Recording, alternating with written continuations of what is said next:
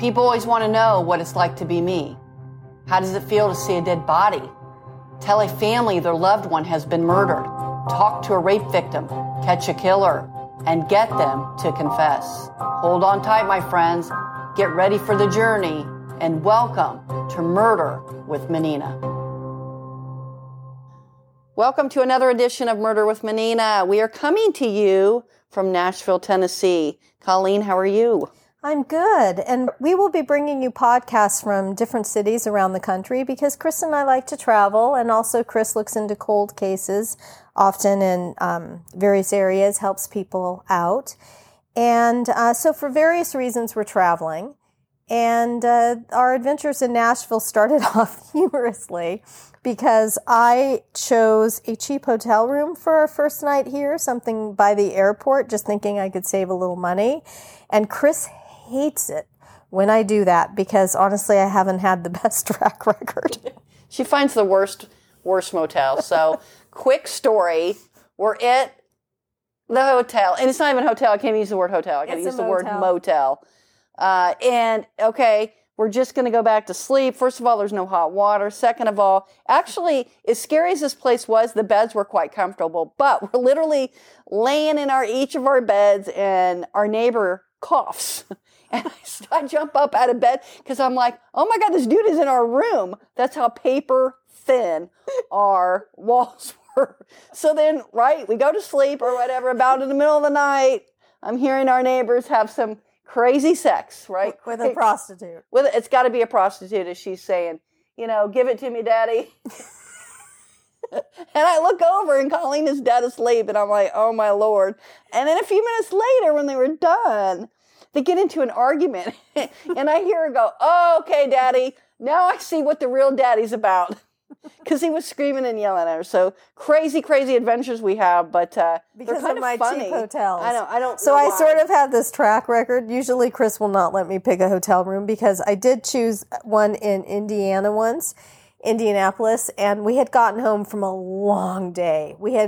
I had gone along with Chris to interview someone in Ohio about a cold case, and then interview someone in the backwoods of Indiana for another cold case. I mean, it had really been a very long day of driving and very interesting, fascinating day. But by the time we got back to Indianapolis, it was really late. And I got this cheap hotel by the airport. And we go to check in, and literally the manager at the hotel says to me, "You don't want to stay here." And I was so tired. I was literally like, why? And he said, well, the bedrooms, we have a maid shortage and they might not be clean. And also we don't have TVs in some of the rooms. And I said, literally, do you have a bed and a blanket? Because I was so tired. And I was leaving for the airport the very next morning at crack of dawn. And all of a sudden, Chris pipes up and she goes, get in the car. We're not staying here. And we get in the car and she said, I've done drug busts at this place. This place is so sketchy. It's so bad. So anyway, she booked a hotel across the street and it ended up to be fine. So we are actually in a nice one right now. Shout out to the Marriott Loft. Yeah, exactly. Because it's like, we are like luxury. So last night when I tried to save money for the hotel again, I said, oh, it's a Motel 6 and they really do a good job. I've stayed there a lot because I like to stay there with my dog. And this one was not so nice. I mean, the table was taped together. It was pretty funny. But I had to just laugh because I knew that is the last time you'll allow me to pick a hotel room. But anyway, we do enjoy traveling, and we will be bringing you podcast episodes from different cities for various reasons. And this time we're in Nashville, Tennessee. We love Nashville. It's one of our favorite places. All right. So what's interesting about my career is people always ask me, what was your worst case? And that is a difficult question because I think that there are different times in my career where whatever police work I was doing, either street or investigations, there was always kind of a worst one. But actually this worst one came late in my career, probably 20 years into it. And like I said, it's kind of a difficult question to ask, but when I look back at my career and I see 26 years of moments, some are ingrained in my brain a lot more than others. And some moments come quick, like being in fights, right? Like that's a worst moment when you're in a fight and maybe you're fearing for your life. And of course, the moments where you're having to tell somebody the worst day or the worst news of their lives, hence having to tell a loved one that somebody has died. So as many dead bodies as I've seen, and I've seen a lot, and a lot of lives I have changed and, in retrospect kind of had to ruin their lives to a degree by telling them horrible news. There is one that actually haunts me, and it continues to haunt me in nightmares. And what's interesting is that now that I'm retired, I will be retired. Well, I'm 11 months into retirement. And it just now I'm starting to have kind of nightmares that are kind of reoccurring. It's so interesting because throughout my career, I didn't have as many. I have them every once in a while, but after I retired, I don't know if it's just my brain calming down now or what it is. It's the craziest thing. That is interesting. It is. So after leaving the homicide unit, I went to undercover, right? And that's just a whole new gem of stories and crazy things. But then I went back to work in the street. And what was interesting about that is I went back and I had enough seniority that I went back to day shift. And I just got to the point where I was kind of tired of... And this is after you'd already done homicide. Yeah, done homicide, done most of my investigations. The bulk of my career, I'm kind of on the... I'm winding down. So I thought, I'm going to go back to the street. And I know with my seniority and everything, I am going to get day shift. So I was just I wanted to go to work. And then when I was done with work, be done with work. And in homicide and in investigations, it really never, left my brain because I'm always trying to think, oh my God, how do I make this case stronger? Or how do I solve the case? And I think I was kind of tired of catching killers, and I was kind of tired of the investigation part of law enforcement interrupting other parts of my life. And I kind of wanted a little bit more balance. And I knew at that point in time, I was both physically and mentally exhausted. And I think it was kind of a hard pill for me to swallow that I was at the point in my career where I was mentally kind of tired. And I knew that. So I thought, you know what? I'll go back to the street. I'll take my calls for 8.5 hours and then I'll just go home. And so that became a really, really attractive thing. So the thing about the street is you respond to the call, you deal with it, and then you move on. And to be honest, there's no time really to become that emotionally involved because you're putting a Band-Aid on whatever people have called 911 for. So you call, you deal with the problem, you put a Band-Aid on it, and then you're off to the next run. So I knew emotionally that it wasn't going to be as draining because literally you have to move on to the next case and you're not there long enough to become emotionally involved. So you respond it, you fix it, try to, mostly a Band-Aid. And that's something that is really, really true in law enforcement, is that when you work the street, you are literally putting Band-Aids on these issues because we become so busy that we don't stay at runs very long. We try to fix it really quickly and then we have to move on. And that's kind of a disappointment because you're going to be back because that Band-Aid is going to be ripped off eventually, if not before your shift is over. But you do the report, you go on, you move on, you go to the next call for help. And then when you're done for the day, you don't really think about it.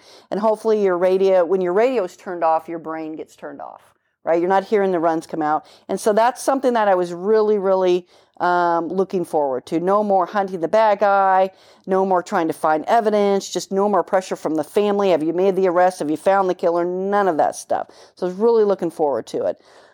So as I continued to work the day shift, I liked it. Now, day shift's interesting, right? Because what time do criminals wake up?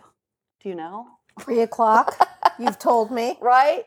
Like the guy next to us in the Motel 6 room that had the prostitute all day. 3:00. Exactly. So day shift on the shift that I work was 5:30 in the morning until 2 in the afternoon. Perfect shift, right? Because you're just going home as the criminals are waking up. So it's very, very early, but it's not a bad shift. The only thing about day shift working the street is I gained weight because I ate a lot, right? You're up so early, you eat breakfast, and then by 10, I'm like, is it lunchtime? and then I get home at 2, and I'm like, I need a snack, and then I would eat dinner. So it's not a great shift for weight loss by any stretch of the imagination because you're up so early and you're just up for so long. So anyways, I'm working the day shift and I had a routine every day. I could shower really quickly. So my ass would get up at 4:45 in the morning and I could be at roll call by 5:30. Because of course, when you're working the street, you know what you're going to wear every day. You wear a uniform. So I had to pick out what I had to wear. And as Colleen knows, I can take a shower in like 4 seconds. So I would get there.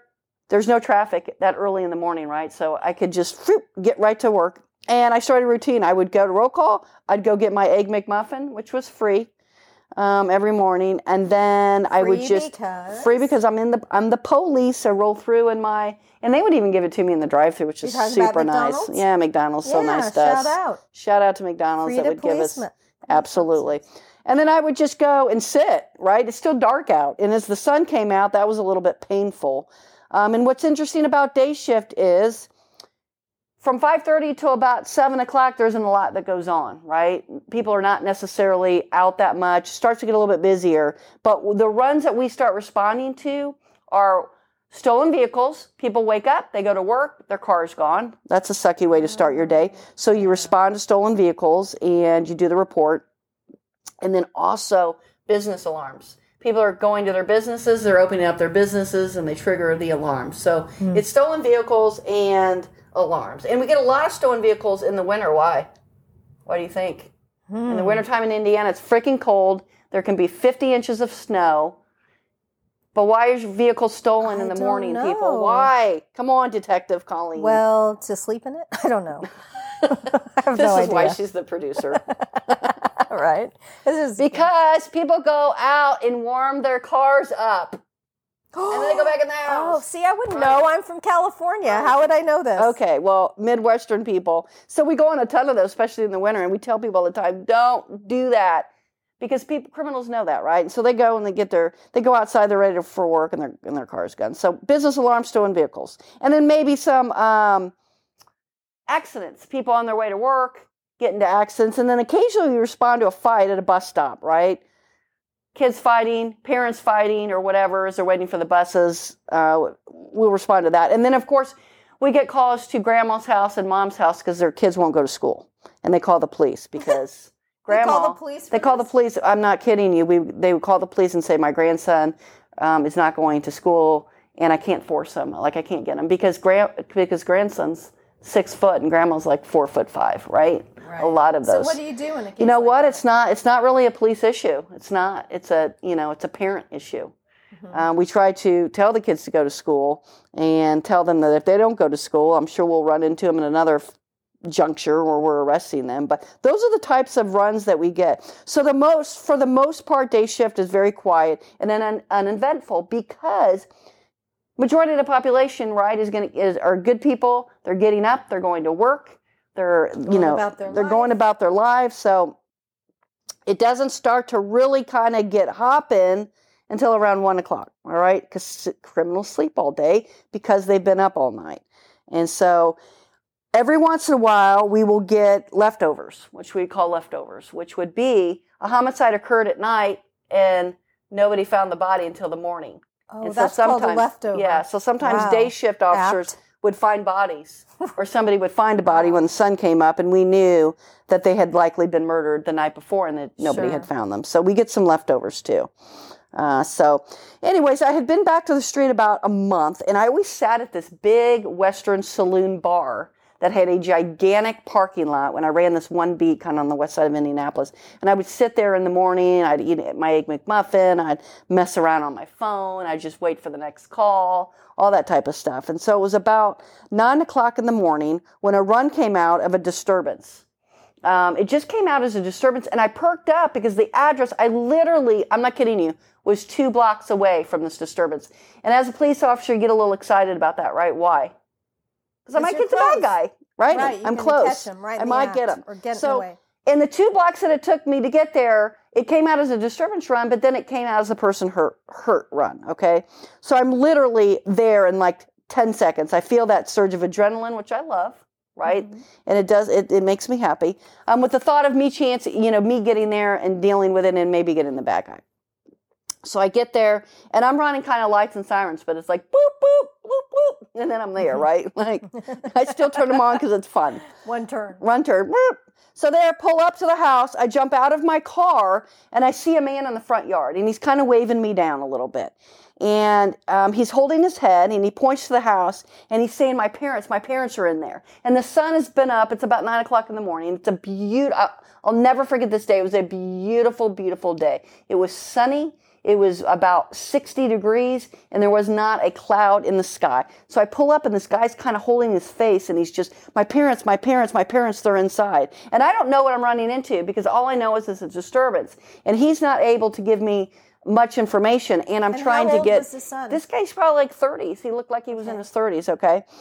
And so I draw my gun, and I'm there by myself, right? Because I got there so quickly. Backup is coming, but I don't know where they're coming from. And I just happen to be really close. So I draw my gun and I go through the door, and I'm kind of going through a door that leads into the kitchen.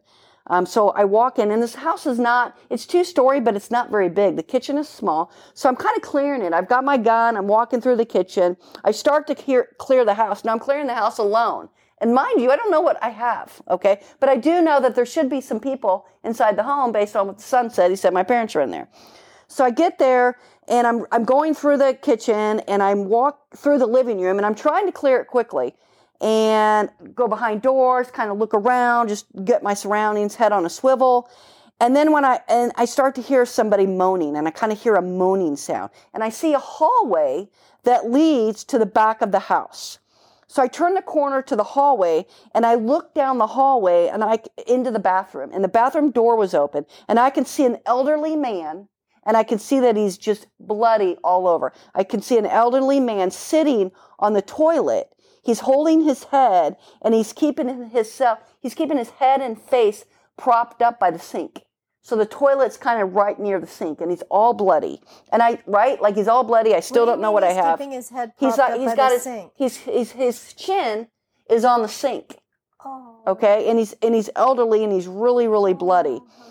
And so as I approached him, I'm kind of screaming, and I can see blood all over him, and I'm like, what's going on? I'm like, are you shot? Are you shot? It's my first thought was the amount of blood that I saw. He's shot, and he can't tell me. Now, I don't know if there's people in the house. Still the bad guy's in the house. I'm looking at him. He is bloody. He's not telling me. I'm screaming, are you shot? Are you shot? And then he points from the bathroom to another room. And he's like, my wife. And I'm like, all right, I'm right. I go, are they in the house? Like, I'm trying to get information. I then get on the radio, and I'm yelling, I need help. I need medics. I've got one elderly man bleeding profusely. I say on the radio, I have a person shot, because that's what I think I have. All right. So then as I walk down the hallway, I'm getting closer to the elderly man. I still have my gun out. I'm trying to clear each side of the hallway. How scary. And then I look. You have no idea if the killer. Right. But the thing is I'm not scared. I'm really just trying to get control of this situation and figure out what the hell is happening. So as I approach the elderly gentleman, I can see into the bathroom. I'm pretty close to him. He's on the toilet. Like I said, he's got his head propped up on the sink. There is blood everywhere. And I turn to my right as he's pointing, and it goes into the master bedroom. And I probably have to walk 6 or 7 steps, and I'm looking for the bad guy, and I see an elderly woman laying in a bed. And the covers are up, right up to her chin. And there is blood everywhere.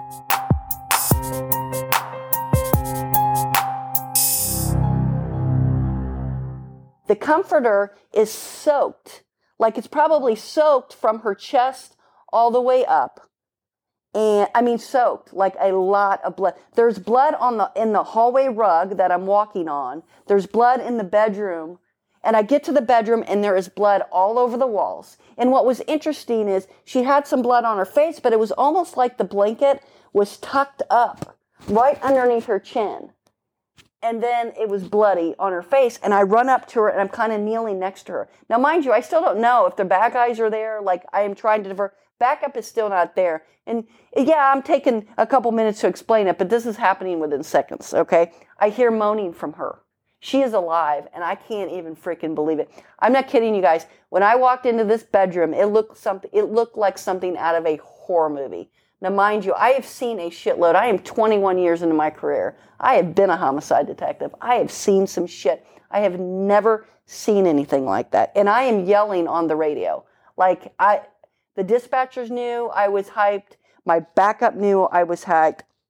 And when you say elderly, what age? 80? Okay, so 70s? Let me get to that. Okay. So I'm talking to her, and she's moaning, and she's like, what happened? What happened? Where's my husband? And I'm like, everything's going to be okay. And I literally am kneeling down next to her and I said, you're going to be okay. And I'm trying to figure out if she's been shot. I get back on the radio and I said, I've got 2 people shot and I'm kind of leaning kind of down by the bed saying, you're going to be okay.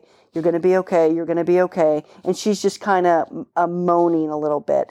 And so finally, I am screaming again, I need another medic. I've got 2 victims. I've got 2 people shot. I need people. So finally, and it takes forever, right? Faintly, I can hear the sirens coming in the background. Like I can hear help coming. And I'm like, help is on their way. And I'm trying, she's not, she's calm because she's hurt really bad and she's in shock. She's in shock, She's in complete shock. So, but I'm trying to Was the elderly man also in shock? I think he was, and he's still seated in the bathroom. I told him not to move, and I tried to say, what happened? What happened? And she can't really tell me. It's really faint. She's kind of going in and out of consciousness. And so I decided that I'm going to go back to him.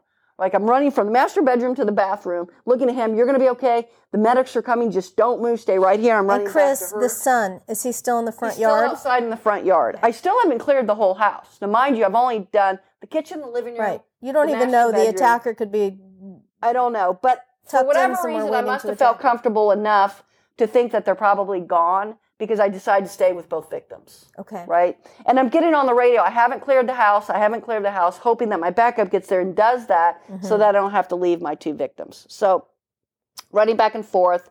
And I'm thinking to myself, there is no freaking way that these 2 people are going to survive. The amount of blood that is in that house is unbelievable. I wish I could describe it better. So at that time, I go ahead and I call for homicide to respond because I'm like, there's no freaking way that these 2 people are going to survive. There is no way. So I call for homicide. Finally, medics get there. They literally throw these elderly people on stretchers and they are sprinting out of the house, like trying to get them to the hospital, and they rush them. And I still don't know how they were hurt. I still don't know. But it appears like they've been, shot, but it had to have been a high-powered rifle because there was blood all over the walls. So once they get out of the house, other officers are there. We clear it, and then I start to get my bearings a little bit. And of course, I'm going back to what I know, which is homicide investigation, right? So I go back into the bedroom, and as I'm waiting for homicide and aggravated assault to respond, and we're kind of dealing with the scene. I had told an officer, hey, there's a guy outside in the front, detain him. I don't even know what did he do it? Like, I don't even know anything, right? So as everybody's kind of getting there, I go back into the room, and suddenly the house is just calm, but it's just a bloodbath. It is absolutely a bloodbath. And I look down, and I've got blood on my shoes. I've got blood on my uniform. I've got blood on my hands. And then I go into the bedroom, and it appears from the blood splatter that now I'm thinking if they're not shot, they had to have been beaten with a baseball bat or something.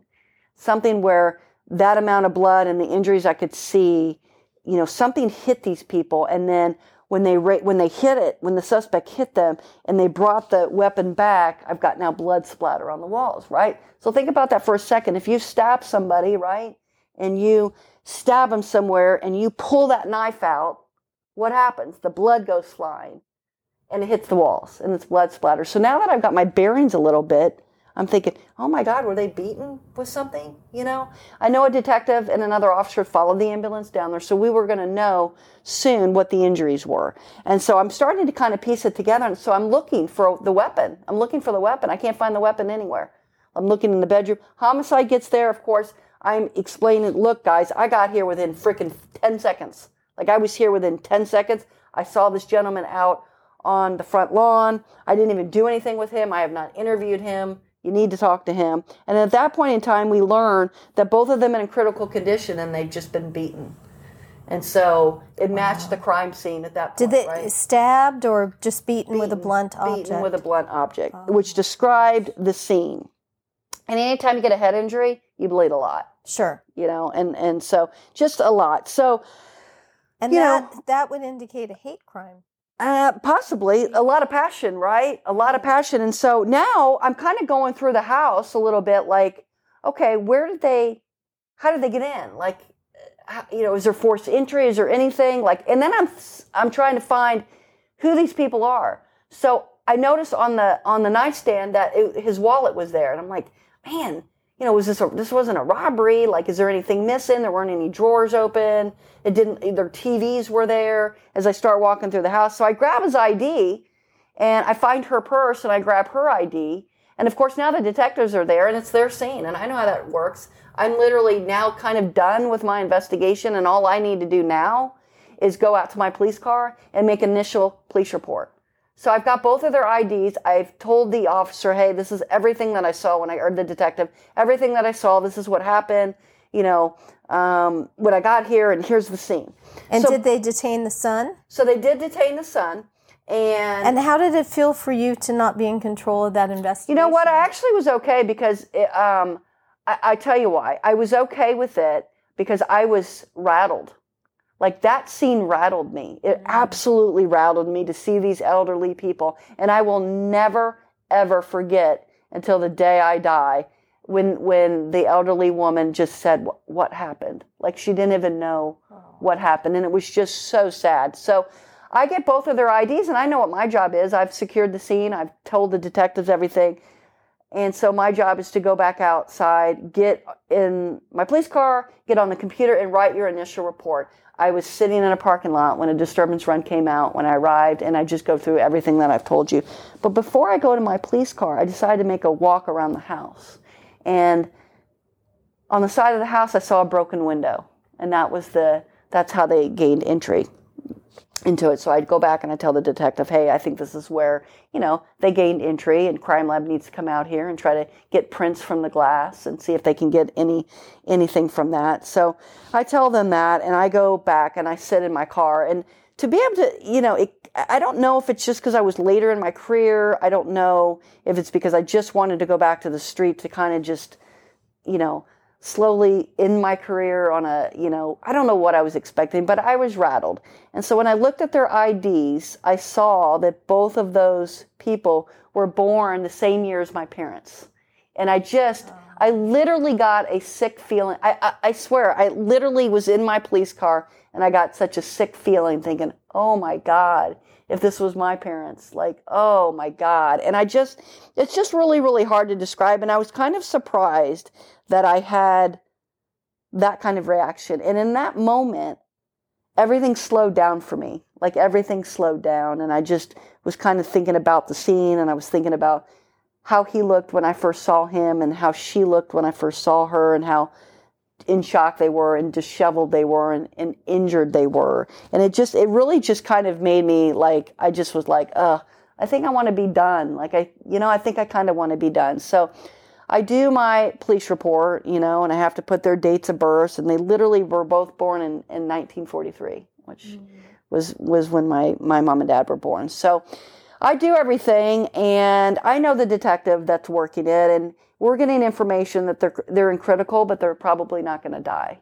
And I was like, oh, that's fantastic. I felt a little bit better about that, but I still felt sick. Well, now my job is done, right? Like, I've done everything. I've secured the scene. I've made the police report. I've talked to the detectives. Now I'm just kind of waiting to be released by the detective to say, because now my shift's over, right? Like, I've been there for 3 or 4 hours, and now my shift's over. So I get the call from the detective saying that I can leave the scene. And I said, well, before I go, what the hell did the son say? Because, I'm vested, right? Sure. And the son said, and evidently there was a wife, and I don't know where she was.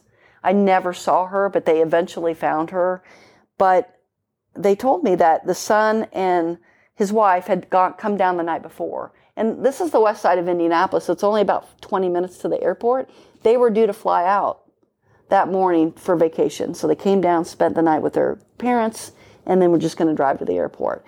And they stayed up in like a loft. And son never heard a thing. That was a little suspect to me, because I'm suspicious anyway, as you know. But it was a little suspect because he never heard anything. So the alarm goes off at 9 o'clock. He comes downstairs to make coffee, and he sees his father sitting on the toilet. Wow. The same exact thing that I saw, right?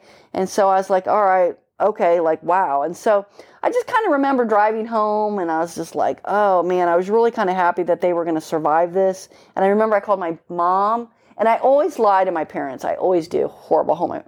Maybe they won't listen to this episode, but, it's the same question, how was your shift? And I always say fine. And they're always very great, gracious and grateful when I call and I'm checking in, and they knew I was going to day shift, and there was a part of them that felt, oh, good, she's not going to be working she's not going to be working all night, she's not going to be chasing murderers, she's just going to be working day shift where, majority of the property crimes happen, but not violent crimes, and so I know there was a sense, but I just felt like I needed to call them and check in, how are you? And my mom's like, oh, are you on your way home? And I'm like, I am. Oh my God, how was your shift? How did it go? And I'm like, totally boring, Mom, totally boring. Because it's just not, for 21 years, I never got specific with my parents. And it was just kind of this understanding that we had that they knew the shit went down, but they didn't really want to hear it. And I'm okay not explaining it, right? Like it's just like this understanding that we had. So go home, and it just really, it bothered me, and it still bothers me to this day. So I learned later that it was a homeless person that had actually had tried to break into a home 3 or 4 houses north of where these people lived. And the guy was getting ready to he was waking up to go to work. He was in his kitchen, and this guy had tried to get in, and the guy saw him and he ran away. And then he just decided to hit this house where my 2 victims were. It took about 2.5 weeks. And somebody called one morning and said, hey, there's a suspicious guy, and I think he's sleeping in his car. And it was about 20 miles south of where this crime occurred. Street officers get there. They see him. He's disheveled. He's got blood all over him. And they start poking around a little bit, and they see a baseball bat. And so he still had the bloody blood on him. That's how homeless this guy was and poor. Wow. He still had blood that he had worn that got on him that day during the crime. And so the officers put it together, and they ended up arresting him. With DNA? Is that how they did it? Oh, yeah, DNA. They tested the blood and the victims. Yeah, absolutely. And what was the homeless guy's story? You know what? He didn't say anything. I think he was crazy. I think he was schizophrenic. He had to. And, of course, homeless, and, of course, not doing his meds, and didn't take anything from the victim's house. Didn't take anything. And so anyway, they were in the hospital for probably 2 months recovering, and then they came home. That's a long time. And so when I worked that beat, I would always go by and see them. And I just kind of whenever I had a police report, I'd just sit right in front of their house and do it. Like I just wanted to be like their personal security because, it's tough to be that close, right? And I'm thinking to myself, here I am sitting in a parking lot, doing whatever it is I'm doing, either, messing around on Facebook or whatever, kind of just waiting for the next run when this violent crime is literally happening like 2 seconds from me, And it wouldn't have mattered if I had done extra patrol on their street. He was already in the street, but what if I'd gone down the street when he was breaking the basement window? All of those things go into your mind. But I remember going back and just kind of checking on them, and I said, look, I'm going to sit outside your house most of my shift doing my work, just, because I just felt like, it's just hard to describe. And it was a really, sad. Did they express appreciation They for did, that? And so did their son. Very, and I said, man, this case has really just hit me hard. Did you give them your cell phone number? Oh, absolutely. I really was just like, look, I'm going to just try to be your personal security because how horrible it was such a horrible scene that I saw. And so random. But they went through. Yeah, right? And so random. And the connection that it had. So really at the end of the day, when people are expecting to hear, oh, what was your worst case, a homicide case, it wasn't. It was when these 2 elderly people that had lived in this home for so long went through such a violent attack. So and without even a motive. Not even a motive. But that case still gets to me to this day. And I just, called my parents more and more and more. I just couldn't imagine if that were my family. Oh, I just couldn't imagine. Mm-hmm. So anyways, that's probably the one at the end of the day when they say, what was the one that bothers you the most? That's definitely in the top 1 or 2. So I can understand why. So let's go enjoy Nashville after that. Want to go enjoy Nashville? Let's kick up our heels. All right, we're going to go kick up our heels. That's the day, right? Isn't that one of the lessons of all these stories is Absolutely seize the day. Tell your loved ones that you love them. Make sure you reach out and be appreciative to what you have, because so many people go through so many things in their life and you don't even know. You don't even know their stories or what they've been through. So, be kind and, tell the ones that you love Watch that out you love for each them. other. And watch out for each other. So we will see you all again on another episode of Murder with Menina. We may still be in Nashville. I don't know. We will be. But we'll let you know. We will see you next time.